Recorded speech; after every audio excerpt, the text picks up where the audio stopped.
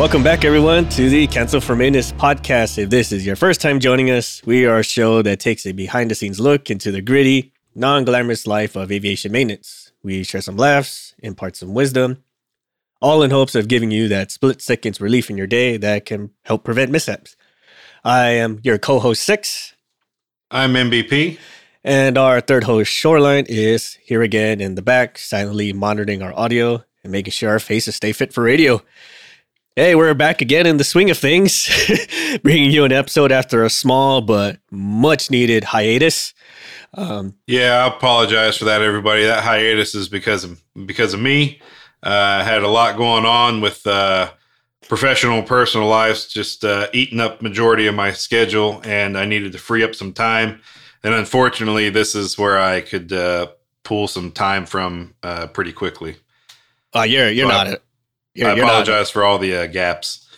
I mean, you're not 100% at fault at this. It's also mine as well. Like being sick two times in a row, a bunch of life stuff hit, and I'm currently doing this big audit procedure thing where it's just milking up a lot of my brain power right now. And it's again with this, it's just been things lined up in such a perfect way where we had to take a small break from the show. But hey, we're back. We're here again. And what better way to ring back the times than to talk about what it's currently time for, and that is the audit season. Yep, verification, or in my case, it's verification of corrective action season. Yep. So everyone loves audits, right? Everyone, it's their favorite thing to do. But loves is a word I wouldn't have chosen, but let's use that. Loves. Yeah, love. With quotations around it. Yeah.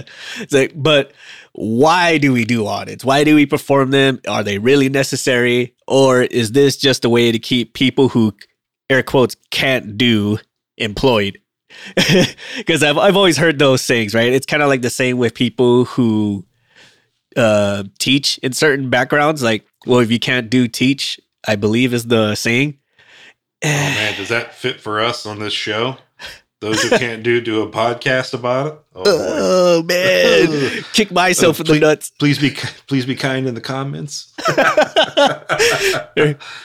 So, especially with audits, there's so many reasons why people find this negatively, and we admittedly so for good reason. There are some individuals who are just so wrapped up in how to perform and how they report audits that they throw the grenade and leave the room, as we've mentioned so many episodes ago. Yep. Pull the pin, throw it in the room, close the door, wait for the explosion, then walk back in and go, "Oh my God, what happened?" Right. Like, you motherfucker, you threw the grenade. Yeah. I did no such thing. Prove it. Right. And then they say, like, see, look how fucked up these guys are, or look how XYZ this place is being. We get it, and for a good purpose. No one likes being criticized by anybody else, especially if it's someone within your own department or someone that's completely outside of your organization. I think those two specifically just really rubs you wrong, if that makes any sort of sense. Like, say, like you're being audited by the financing department of your organization. So they start picking through all the little things you did, like your time cards, your time to do XYZ, how long you take your breaks, et cetera, et cetera. Or vice versa, like say it's a third party or a regulatory audit, like say the FAA comes in or NTSB comes in or EASA for all these other countries, whatever regulatory agency, when they come through, everyone hates it because they're now nitpicking through all your stuff. And granted, that's very abrasive, and some people can be very standoffish to it, but that's generally not the purpose of an audit. It's not there to smash you.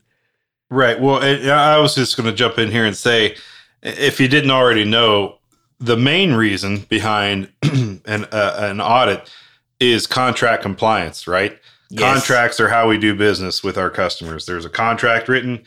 There's certain specifications and guidelines put in there, of which the buyer, supplier, they have to abide by. So, your customer, they have to be able to provide certain things, but you as the vendor has to also be in compliance and go through all these things. So the main reason is that it's because of a contract or regulations, right? There's even like Six mentioned about finances. Well, there's federal guidelines and regulations that these businesses, your business you work for or own and operate, has to report certain things annually for IRS, tax reasons, whatever else. Mm-hmm. So the whole reason behind it is because it's mandated somewhere, and it's either via some regulation or some contract. And so you say, oh my God, these suck. Well, yeah, they do suck because you have to be compliant. And if you're not compliant, that's money loss, that's contract loss, which equals money loss. It all comes back to money loss. We've talked about money. Money drives everything. At the end of the day, the more infractions you have equals money lost, equals loss of jobs, and all these other negative fallouts. So yes, they are a pain in the butt, but it's not because Six and MVP are sitting there in their office twiddling their thumbs and going, man, I'm a little bored today. I sure would like to go ruin a bunch of people's days and lives for the next week and a half. Yeah, let's go do that. Let's go ruin some lives just for funsies. No, it's because it's a requirement that we have to ensure that all these various work centers and entities are doing what they're supposed to. Yes, very much so. And especially if it's a regulatory thing. If we just say, it's fine. We did a compliance audit last year or however long it was. That turns into some legal shit. And you want to talk about money loss. When it turns into legal stuff, all sorts of crazy shit comes out, right? Litigations and all this and that, your word versus mine, your written word versus recorded word, et cetera, et cetera. I would also branch off a little bit from the compliance piece. As part of your compliance, there's also a performance, right? Like, say if you're a contract, your regulation, or your statement of work bill, whatever color that is, it says you shall perform XYZ in this manner, in this way, by this schedule. So another piece of that audit is to see if you're performing to what your contract, your statement of work, or your regulatory obligation is holding you to. So those are called deliverables. And so for you maintainers listening, when you're saying, I don't care if this plane gets off the ground or not, well, you should. And here's why. Because that downtime, that maintenance ready time, the uptime, whatever you want to call it, is tracked and reported to the customer monthly. So if that percentage rate keeps declining and is in the red, the customer is going to start asking additional questions. They're going to send in their own auditing team to figure it out. But before that, your local auditing team, even you as the lead maintainer, might be saying, your boss might come to you and say, go figure out why your team can't get a plane off the ground. And so you're saying, okay, well, I don't care. Why try? I'm going to get my paycheck anyways. Well, if they go and look at the last 3 months worth of information and they say, how many planes have been late and for why? Who was doing the maintenance on them? Oh, MVP was doing the maintenance on 85% of those planes that were late. Well, guess what the common denominator is? MVP. Well, there's one way we can recoup at least 5 cents a year, and that's to get rid of MVP. It could mean money. It could mean job loss for you. And you say, well, how is that possible?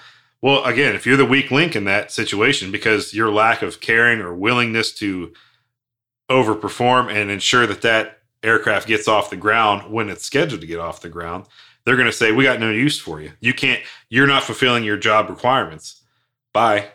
Yep. and then that's also likewise for going to the performance of it all.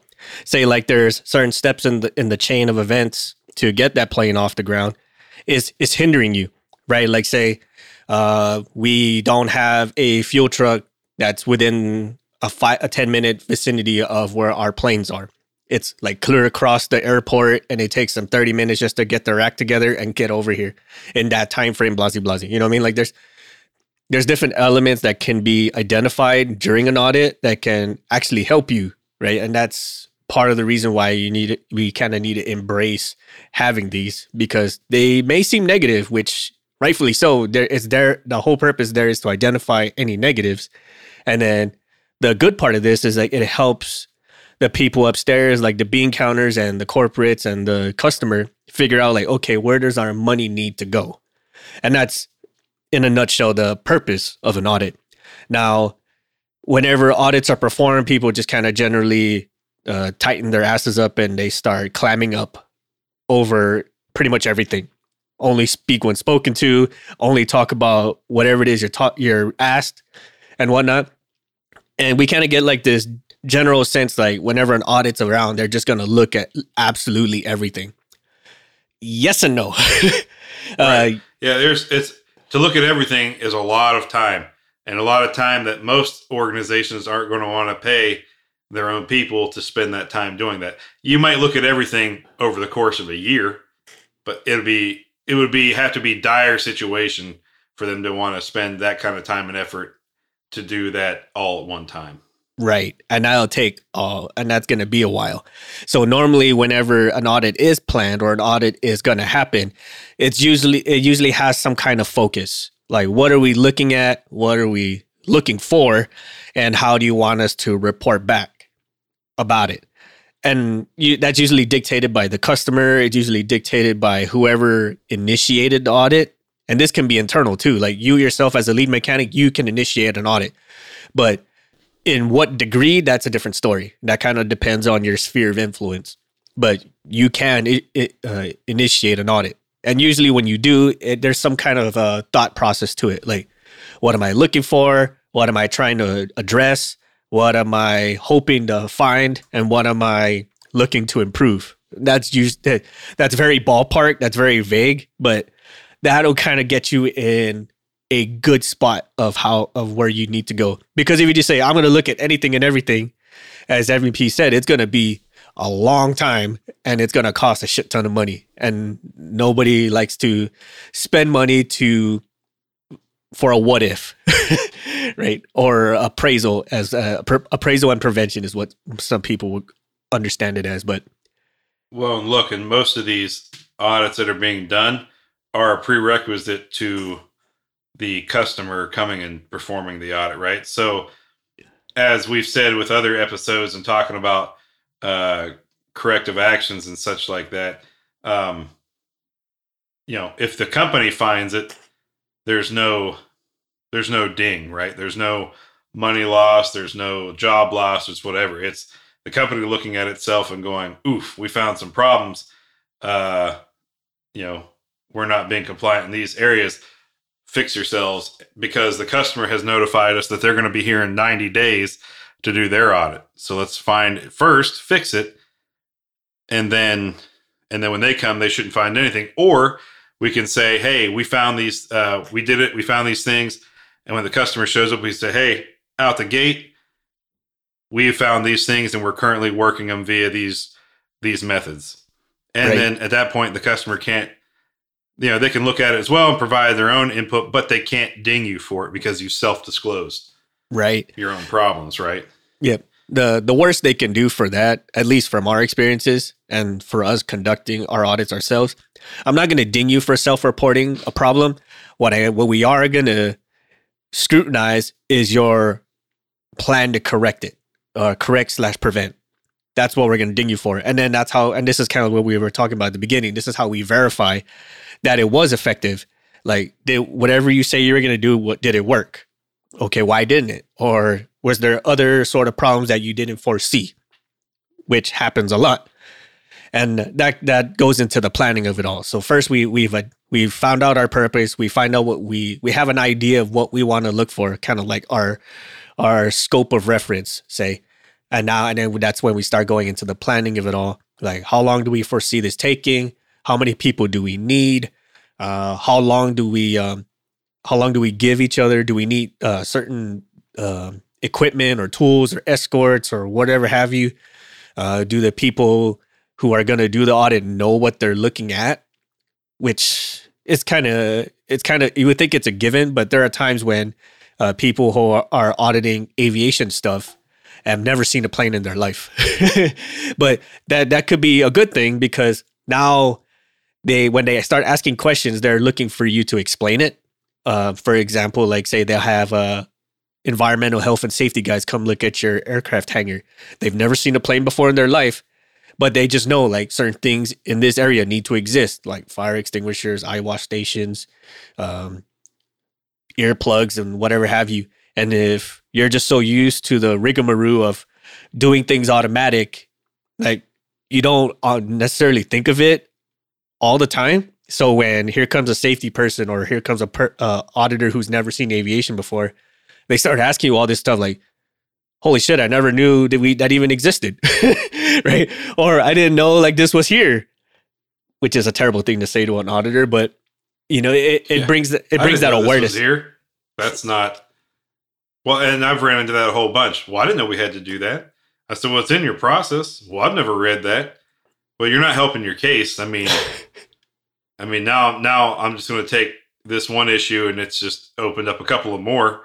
So now I'm looping in your management and training going, how come they don't know this? This is part of the process. Oh, and I had one person in management tell me, well, there's just too many processes to remember it all. Yeah, it's like your maintenance manual. Nobody expects you to remember the maintenance manual. In fact, I don't want you to remember the maintenance manual. But there should be at least some sort of briefing by you to your people saying, hey, we are governed by these processes. On top of our normal maintenance daily duties, we have these processes which we must be adherent to. Here's the bullet points. So to save you from having to read all that, but here's the bullet points of what we need to ensure we're doing on a daily, weekly, monthly, yearly plan.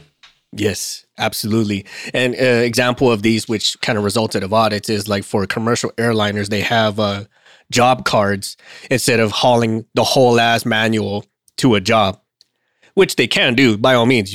If you need a reason to give a nugget some muscle, just have them haul around some manuals. But there's a reason why they have the cards, because it's just that ready reference. So they have an idea of what they're doing and staying compliant. They just don't have to lug around the entire Bible-sized manual to do a pre-flight check, right? Mm-hmm. And then as far as like say with the procedures and the policies are concerned, that is definitely something that we all need to be aware of.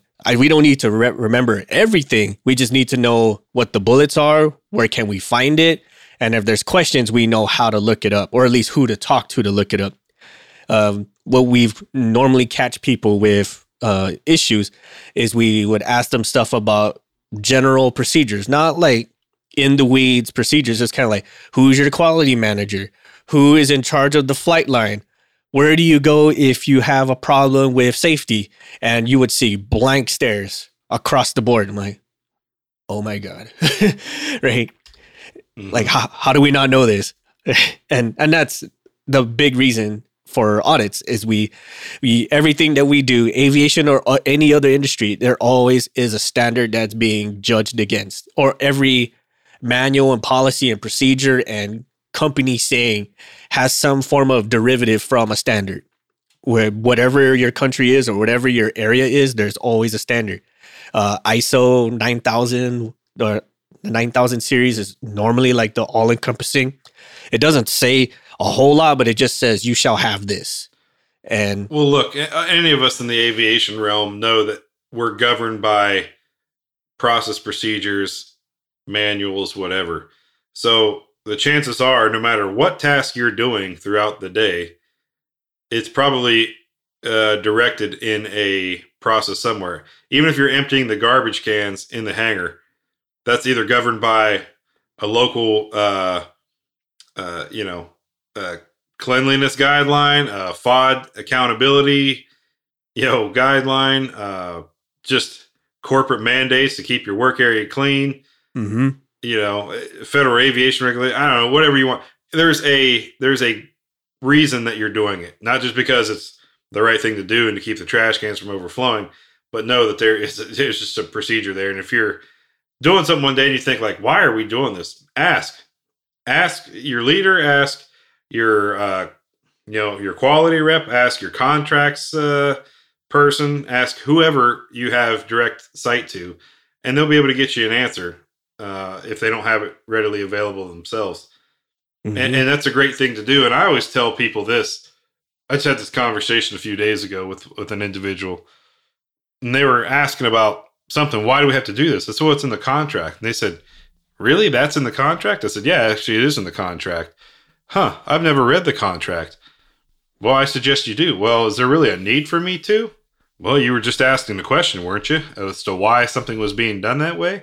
I said, I think it's great for everybody to learn the contract you're working to know what you're supposed to be doing and what you're not supposed to be doing. Because equally as much as you should know what you're supposed to be doing, you should know what you shouldn't do as well. I've used the contract against program management before. Hey, I want you guys to start doing this. You don't have to, or we're not going to. I've even used it against the customer. Customer come back and say, well, we'd like you to start doing this now. That's great. Please have your contracting person reach out to our contracts officer. We'll get that contract amended or modded or whatever you want to call it. And then we'll start doing that. Now, within reason, you can do certain things without, having to get additional funding for. If they say, hey, you guys already send this report. Could you add this one more thing in there? Or could you, okay, yeah, we can do that for you. It doesn't take much extra time. We're already filling out the report anyways. But if they come back across and say, hey, we know you were already reviewing and monitoring this over there. Well, the new requirement is you have to monitor all this additional stuff as well. Great. Get with our contracting officer. Oh, can't you just do it? No, I'm not gonna do free shit for you. I can do whatever you want. I've sat in meetings and said this before. I'll give you whatever you want. You just got to pay me for it. Yes, exactly. You know what I mean?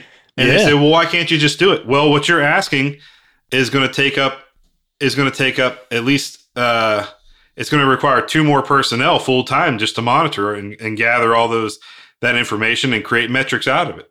That's going to be a full time job. Oh, it shouldn't be that bad. Then knock it out yourself. If it's not that bad, I don't understand. So, yes. So just know that as you're going through, people always try to get you to do more for nothing. And that's in any industry. So that's why I say it's great to know the contract, because, somebody could try to force you to do something that's not by the contract. Hey, let's say they say, hey, Six, go and, we're now required to fully service the engine oils, not to the middle of the sight glass. We're now going to max them out, make sure even over the max mark, we're going to fill them all the way out, and that'll save time on turns from oil consumption or whatever else. We won't have to waste so many quarts of oil between flights. But then let's say there's a problem, or, a lot of the engines, whatever they don't use, if it's overserviced, it pukes it overboard. So you come back and they say, well, who told you to do that? Oh, well, our leader told us to do that. And you go to the customer and say, hey, you guys need new engines because X, Y, Z happened. They're going to go and they're going to do their audit, their investigation. They're going to go, it's because you guys are overservicing it. Oh, yeah, well, we thought it would be a good thing to do. Well, cool. You guys are actually the ones paying for the engine because you weren't contracted to do that, Yep. It's kind of a weak excuse, but just to give everybody sort of, if it's not in writing and you did it and something goes bad, it's on you. You're going to have to pay for that, or your company's going to have to pay for that. Yes. Yep, exactly. Another example, this reminds me of our owner-produced parts episode where you as the maintainer, like if the owner just comes by, here, slap these parts on, whatever you say, boss, and just you're the one paying my salary, and you slap it on, right, without doing any sort of the audit or review of the paperwork to ensure that it's good to go. If that thing breaks or wrecks or whatever have you, that's your ass now. It's not just the owner, because the owner kind of rode on you to ensure everything is all good to go, besides just slapping it on. And now to tie that in with the contract, I mean, that's a great example, right? Okay, we're using owner-produced parts for this particular aircraft, but there's a larger contract with the federal government or something like that that says no owner-produced parts are to be used on these individually owned aircraft while they're under this contract with us, right? Yep. And you use those owner produced parts and go south, and your big customer, the government or whatever's going to say, I'm not paying for that. We told you here you're not allowed to. And so because you did that, now we're actually going to take more money from you. Yep. As a penalty. Yep. And that's another reason why it's so important to read the contract, read your procedures, read your policies, understand the standards and where they come from. Because a lot of people, you'd be amazed how are so unaware of them, or they feel that other people are so unaware of them that they can get away with it, right? Or you might inadvertently be doing it wrong and not know it. So that's another reason why these audits exist, is to ensure that the compliance is there, that the performance is there, and that you are made aware of what they are and how they work. And that comes down to like the audit itself, right? I usually, almost everybody sees audit as a negative, but I also kind of see it as a learning experience, because there might be some new change, or there might be some kind of way that we're missing something. Because if you got people reviewing each other's work, the chances of you catching something wrong is a lot smaller than someone who been doing this so many times or has had experience seeing other people do things and how their results work, that they'd be able to give some knowledge to you. Like example, like if you safety wire something wrong and you call your buddy over, hey, does this look right? And he has just as little knowledge as you do. And he looks at it, oh, it looks fine to me. And then here comes the inspector or the IA or the auditor, whoever, like, yo, this shit's backwards. It's backwards, it's fucked up, and there's not enough twist per inch or whatever the case may be. Tells you you're fucked up. You're like, well, my buddy here told me it was good. Like, well, I don't know what to tell you. Both of you are fucked up. Right? Yeah. Now I know that both of you are wrong. But that's a learning experience. I can't remember if I mentioned this before, but when I first took over my phase department, when I was in the service, I was just given a raw product. I had no idea what the fuck's going on. I didn't know where the status was. I didn't know who the people were. I didn't know how the program was doing. And then before I even had the chance to figure it out, boom, here's an audit, like from an outside source. I'm like, oh shit. So I didn't know dick shit what was going on. So whatever they found, it was my problem. Like, okay, what did you? I stopped trying to justify why I didn't know, and I just said, okay, like what is wrong, so I can fix it. Just give me the fault or give me the fail, because because the fact that I don't know what's going on is already a failure in itself. But tell me what's wrong so I can fix it. And then of course I got a massive F for a fail, and everyone started bitching at me about it. Like, what the fuck, guy? Like, you don't know how to talk to an auditor? Like, you're the ones who freaking slung me in here just before an audit. Like, of course I'm not going to get it perfect and right within 3 days from an audit without doing something completely shady. So I took the fail because I honestly deserved it. And now I know where the problems are, so now I can fix it. And in the process of fixing it, I now know how things work, which is, it's not a mindset I immediately had. It's something I kind of learned through humility over the course of time. And that's something that we would like all of you to understand too. Like, if you get your bag smashed, take ownership of it and just be like, okay, this is, now we know where we can go to fix it. I mean, unless like you're just like being some straight up criminal and then you get caught, and then there's going to be some other bullshit behind that. But well, I mean, that's a great point. Like use it as a learning experience. Yeah, it's going to suck the initial one you go through, especially if you've never experienced one before, and then you come in and just kind of get raked over the coals. You know, you're going, ouch, that sucked. But go, all right, well, clearly I was set up for failure on that one, but now I have all the problems laid out before me, and I can work to resolve those. And then moving forward, you really shouldn't have any large items to address. It should just be the little onesie twosies that pop up here and there. But all your main contract requirements should be, you know, copacetic. The little ones you might have might be your, you know, if you're in a situation like me where you not only have your customer requirements, you have your own program requirements, but then there's also corporate requirements that apply to any program, no matter what you're on. Mm-hmm. You know, so there's 3 sets of requirements that need to be adhered to, and typically your customer and your program ones are going to be relatively close. Mm-hmm. So those are the main ones, right? Because customers bring money, money brings contracts, contracts bring jobs, XYZ. Those are the big ones. So those are the ones people like to focus on primarily. So as long as those are squared away, and for the most part, you know, you're going to have all those squared away, but then you're going to get popped every once in a while for missing that little corporate thing on the side. And you're going, that's right. Yeah, I should have done that. Okay. All right. Now I know I got that too. But at least the corporate ones, you know, it's not going to be detrimental to the company. It's just going to be a little bit of extra work for you to resolve. And in fact, you might find that a lot of what you're doing already, you know, we have this corporate requirement says you have to track this information. Oh, actually, we kind of already do. It's not in the corporate format, but it's in this format and it's the same information. And if you're like 6'9", most auditors are going to go, all right, well, the information's there. Yeah, it's not in this format, but it doesn't say it has to be in that format. Just as you have to have this information, and here's an example format. Mm-hmm. You know. Yep. So I'm pretty lenient on that stuff where I'm like, cool, at least the information's there. At least we know that the information exists and somebody's looking at it rather than like, oh man, never even heard of that before. Yep. And then that's another big one too, is that those shall must do statements. If it's in your policy or in your company or organization's thing, if it says shall must do, you have to do it, period.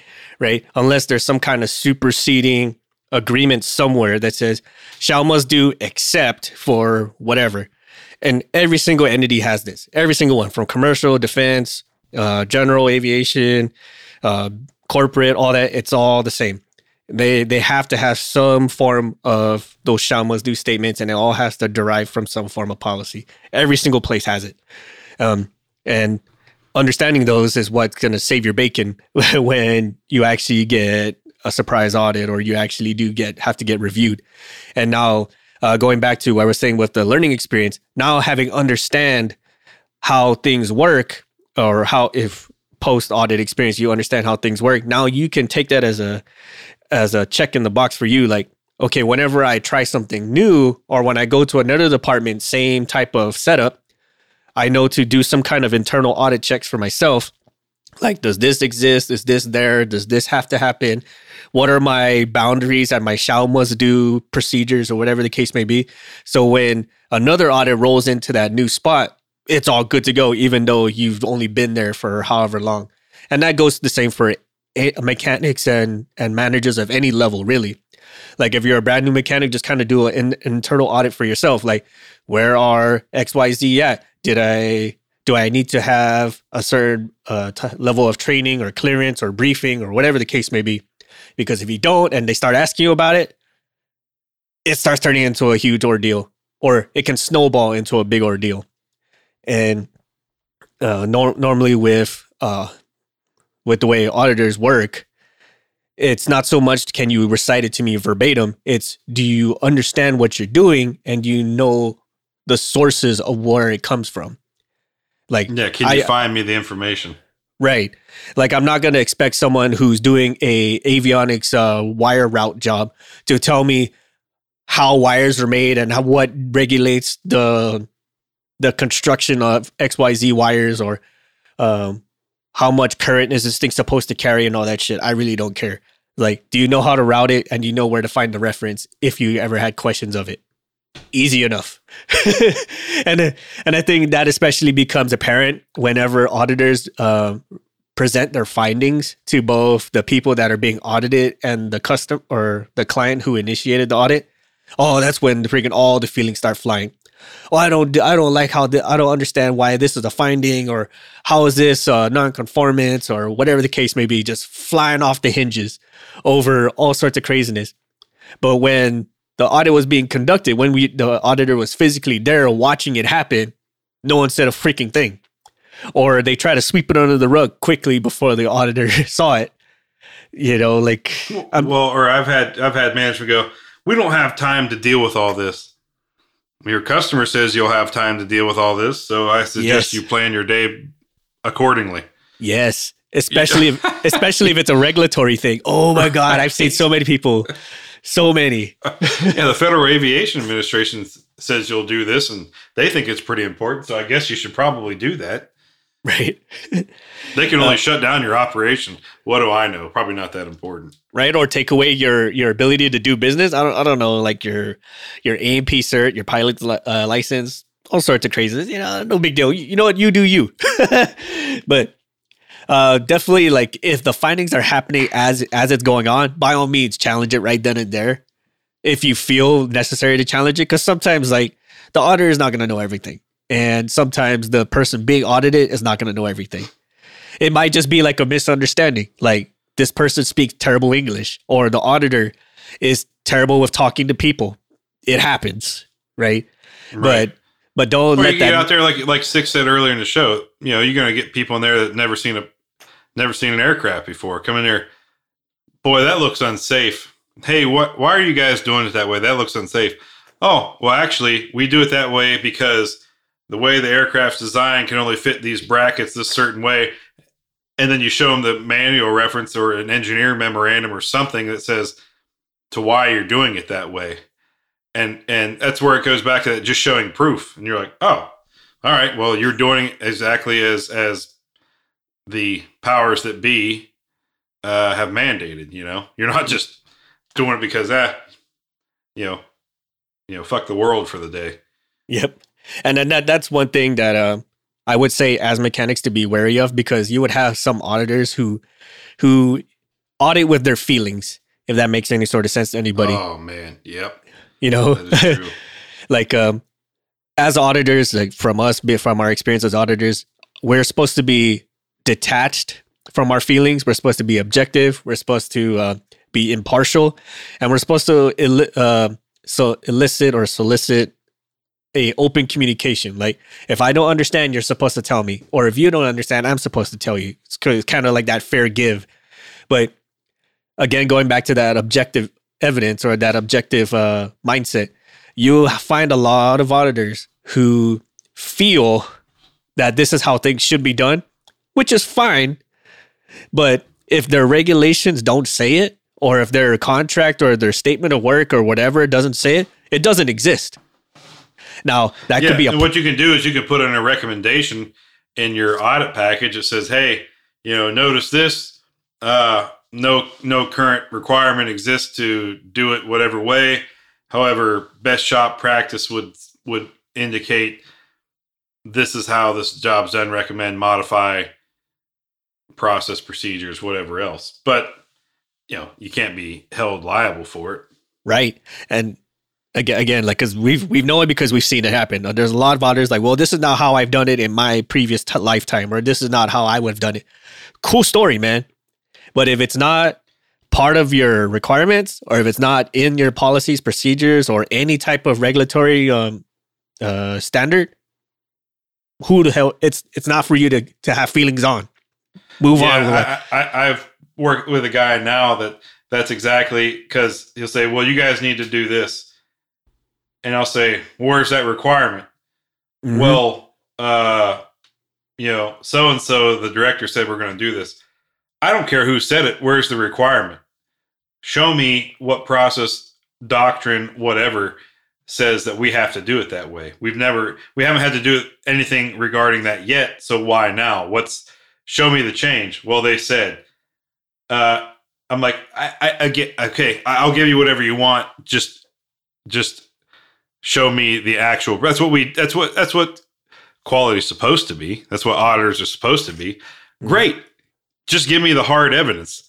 Yeah, yes. I'm telling you. Yeah, I believe you as far as I can throw you at this point. Show me the hard evidence. And so even from like a quality to quality perspective, which is the scenario I'm giving right now, it's one of those like, that's great. Well, I don't know. They said they want to. I don't care what they want. Just because they're in a higher position, and trust me, everybody, I've gotten my ass in a sling for the majority of this year for this very situation. But I don't care who said it. The VP could come in here and tell me, show me well, I want it because I'm the VP. and I want to be the Queen of England. I don't, I don't think we're going to that's going to happen for either of us today. So then the individual reverts back to, well, you see, early on in my career, this is the way we did it.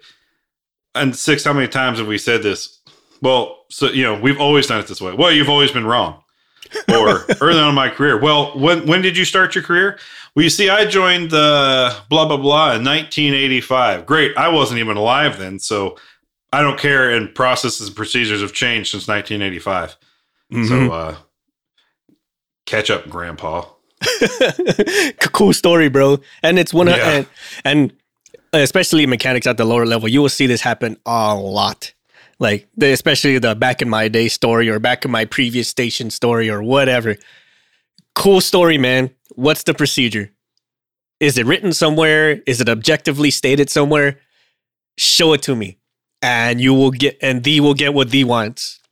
But if it isn't, like, it's just like how we are. You'll see that a lot with authority figures. Well, because I said so. You of all people should know then that we operate to policies, process, and procedures. So if you're telling me we have to start operating a new way, sure, but why? Yes. Let me read the whole change notice myself, so I can become well versed on it, and then relay that onto my team. No, just do it because I said so. I am all that is powerful. Well, okay. You can wish in one hand and shit in the other too. See which one gets filled up first. Like. Yeah. Yep. Where are we going with this? Yep. And the hazard with that, if just doing it blindly, if that was illegal, you can't play plausible deniability. Like, well, I just did what I was told. Like, that didn't work for anybody saying that. Or that defense never worked for anybody. So that's 100% not going to work for you. I did it because I was told. It's not regulatory. It's not a statement of work. It's not a freaking like a driving force. Even if it wasn't. Look, everybody, and why we're saying to question this is because in a situation I was in, I was being told my group and I were being non-compliant. And I said, wow, that's news to me. Can you explain to me where I'm being non-compliant? You're not being compliant in accordance with this federal doctrine. Wow, that's interesting. Well, first of all, that doctrine doesn't really apply to us due to the nature of this program. Well, the program is moving that way, so we want to get ahead of it. Yep, I'll yield to that. I know that's coming down the road, so I'm with it. But I've gone through that document, and I'm fairly certain I'm compliant with a majority of it in one form or another. So can you please show me what's in there? Again, I've combed through it. I've even reached out to a person who worked on the government side saying, hey, can you... I'm being told I'm not compliant. Can you point this out to me in there? And they were like, that doesn't exist. Thought so. Great. Go back to that individual. Doesn't exist. So what they had done is they had just wrote their own desktop work instruction and then put it out there as law. Well, I'm here to tell everybody right now, a desktop work instruction, if somebody comes through to you and says they have their own self-written doctrine of what's to be done, they can fold that thing up and shove it right up their ass. Because even though you're being defiant, I'm going to say defiant in air quotes here, or combative against them in that, well, you're not doing what leadership wants. Well, leadership's wrong. I'm trying to save leadership from itself right now. So we don't work to that. If you want that, take those things and have it added through the normal channels into the approval procedures for adding new things to processes. But I'm not going to write shit on a sticky note and call it law. Yeah. Or a freaking. So that's my disclaimer for this episode is if somebody comes to you and says, I have it written down on my own set of work instructions, I want you to take their work instructions, as they're explaining it to you, fold it up into a paper hat and just sit it on your head as they're speaking to you. That's what I want you to do with that work instruction. Because you can't, it means nothing other than their own personal wants and whims. Yes. Everything has to have some form of derivative authority, and it all traces back to a standard. That's the key thing here, especially in the audit. Everything has to derive from something. It can't just be willy-nilly out of personal whim. Has to. Even if it's a manager or whatever, it has to have some kind of derivative authority. Period. And that's where people get real stickler when it comes to the findings, as we were saying earlier. And be leery. If you're asking to see proof and for some reason they're not wanting to show you proof, that should tell you all you need to know right there. Yes, absolutely. Because it makes zero sense to me as to why somebody, if they're saying, hey, you have to do this, why they wouldn't show you proof to ensure that it gets done expeditiously. Yes. And that brings it to the issuance of corrective actions if needed and the follow-up. Because most people, they say, okay, cool, auditor's gone, freaking back to business as usual. It happens. We've been there. As soon as the audit team leaves and they're gone, like they're out of the parking lot, everyone brings back all that extra parts, all those extra non-compliant things back into the shop and go right back to do whatever the fuck it is they were doing. They'll be clean for like maybe 2 weeks because they got their ego smacked down however hard it was. And then they go right back to doing what they're doing. Happens every freaking time. But this is where unfortunately, this is where they are wrong. And this is where we really nail you is once we say, hey, you guys have these corrective actions to address and you have X amount of time to figure it out. Now, that time can kind of flex depending on how severe the corrective actions are, but it's not over. Once we leave, it's not over. And we still want you to address those problems. We want you to come up with a solution. We want you to implement those solutions. And then we're going to follow, and then we're going to revisit you however long down the road to see if it worked.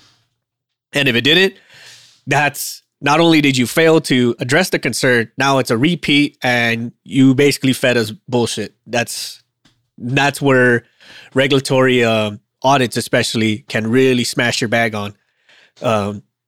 We see this time and again, especially with big companies where they go non-compliant, and then they say they're going to fix it. They keep kicking the ball down the road, and then eventually they get enough of these repeat failures, and they say, you know what, we're just axing you. We're done.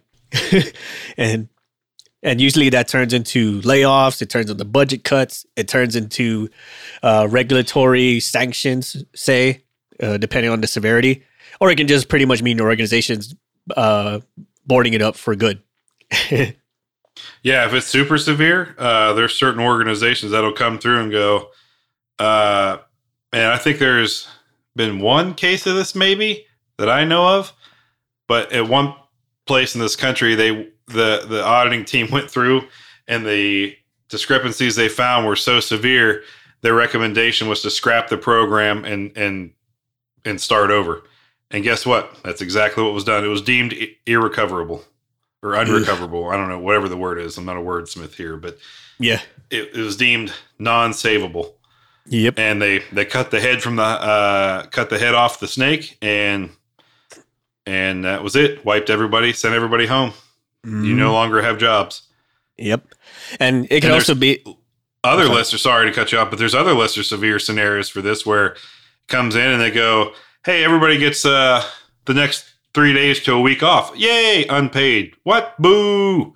Yeah, well, we found some problems, and we got to keep everybody off site except for these key individuals who have been assigned to work this, resolve these problems.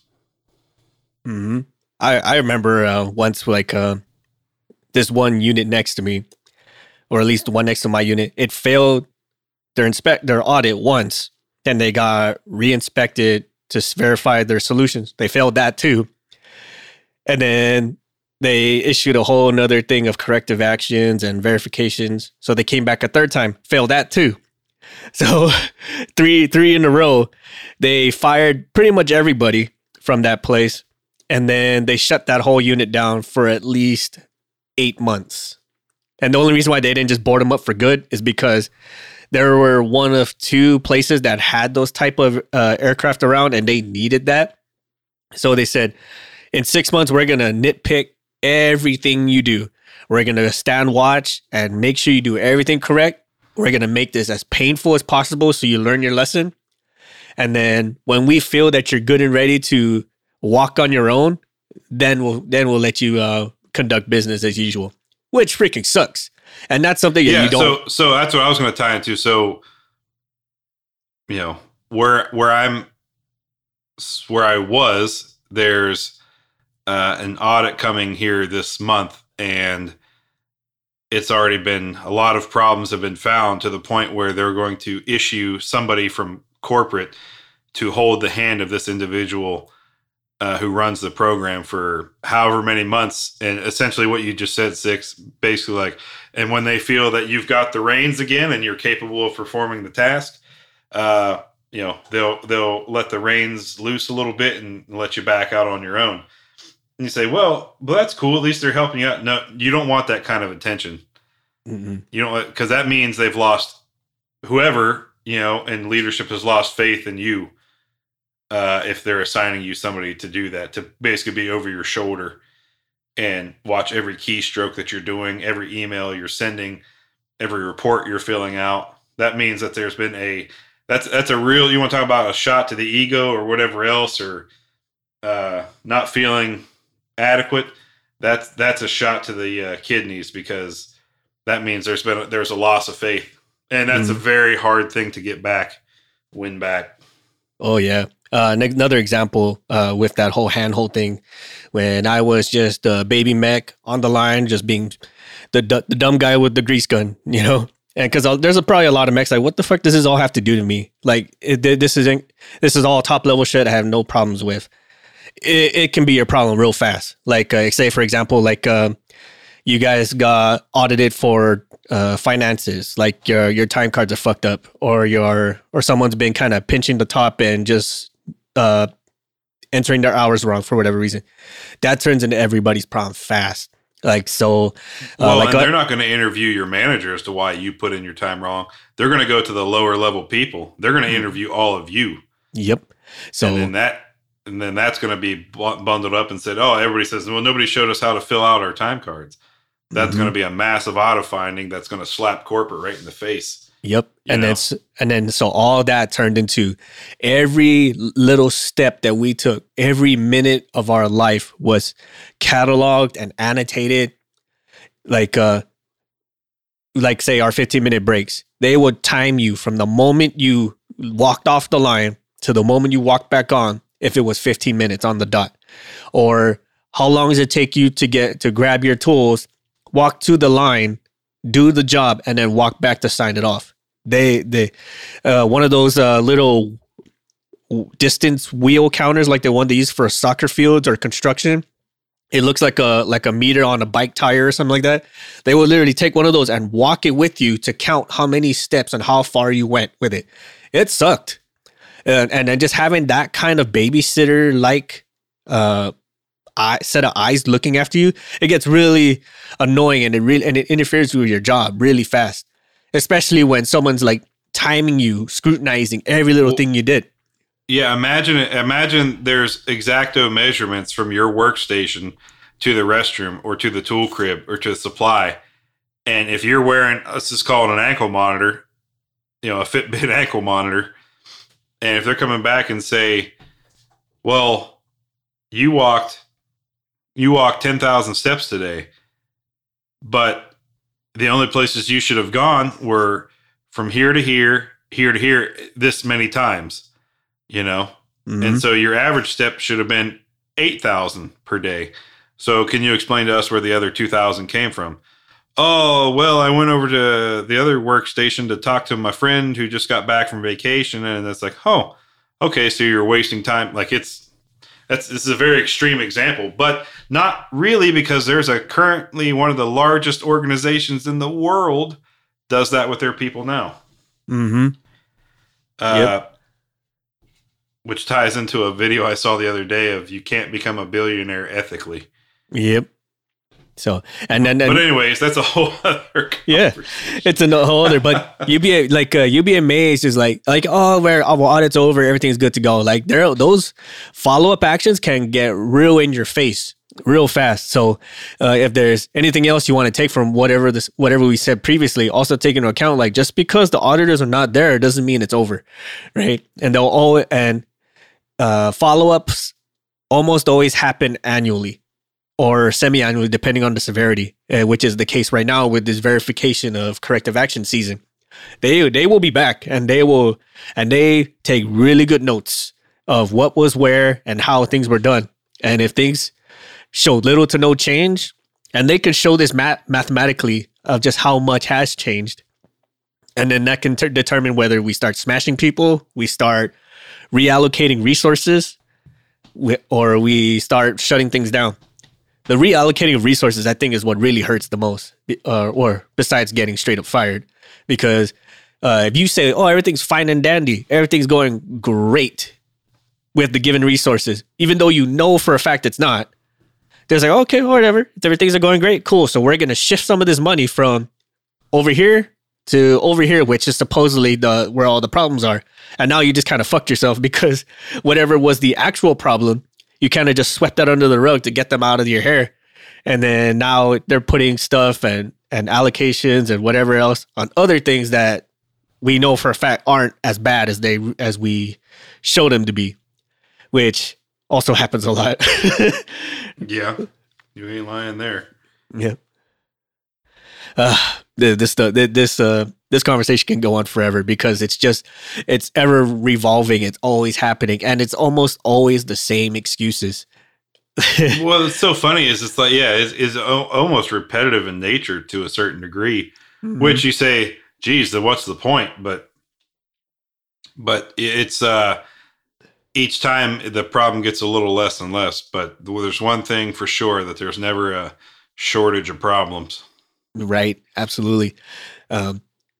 So with what we could say is, if you're a lead or even just a first level mechanic, it doesn't hurt to do an audit. It doesn't hurt to do like a self audit.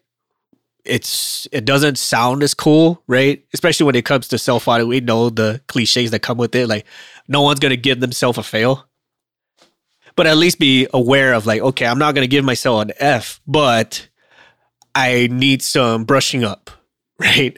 Or I've identified I have a problem, but I fixed it. I got it. Or we understand. And that's kind of what we want you to do. That's the idea. But to just blatantly say, just pencil whip it through, or just kind of breeze through your own internal procedures and wait for an actual or an external auditor to smash you, that's when the negativity comes. Right. Anything else about audits or literally anything MVP? I'll just repeat my disclaimer again. If somebody's coming to you with their own self-written instructions as to what they're telling you need to be doing, how you should be doing it, when you should be doing it, go ahead and make that paper hat. Yep. and search for the real reason. Yes. That's the one. And I would like to repeat that, and like make sure that it is on paper, that it's deriving from an actual authority, not just like because he or she has a higher pay grade than you. That's how shit rolls downhill, or that's how shit escalates.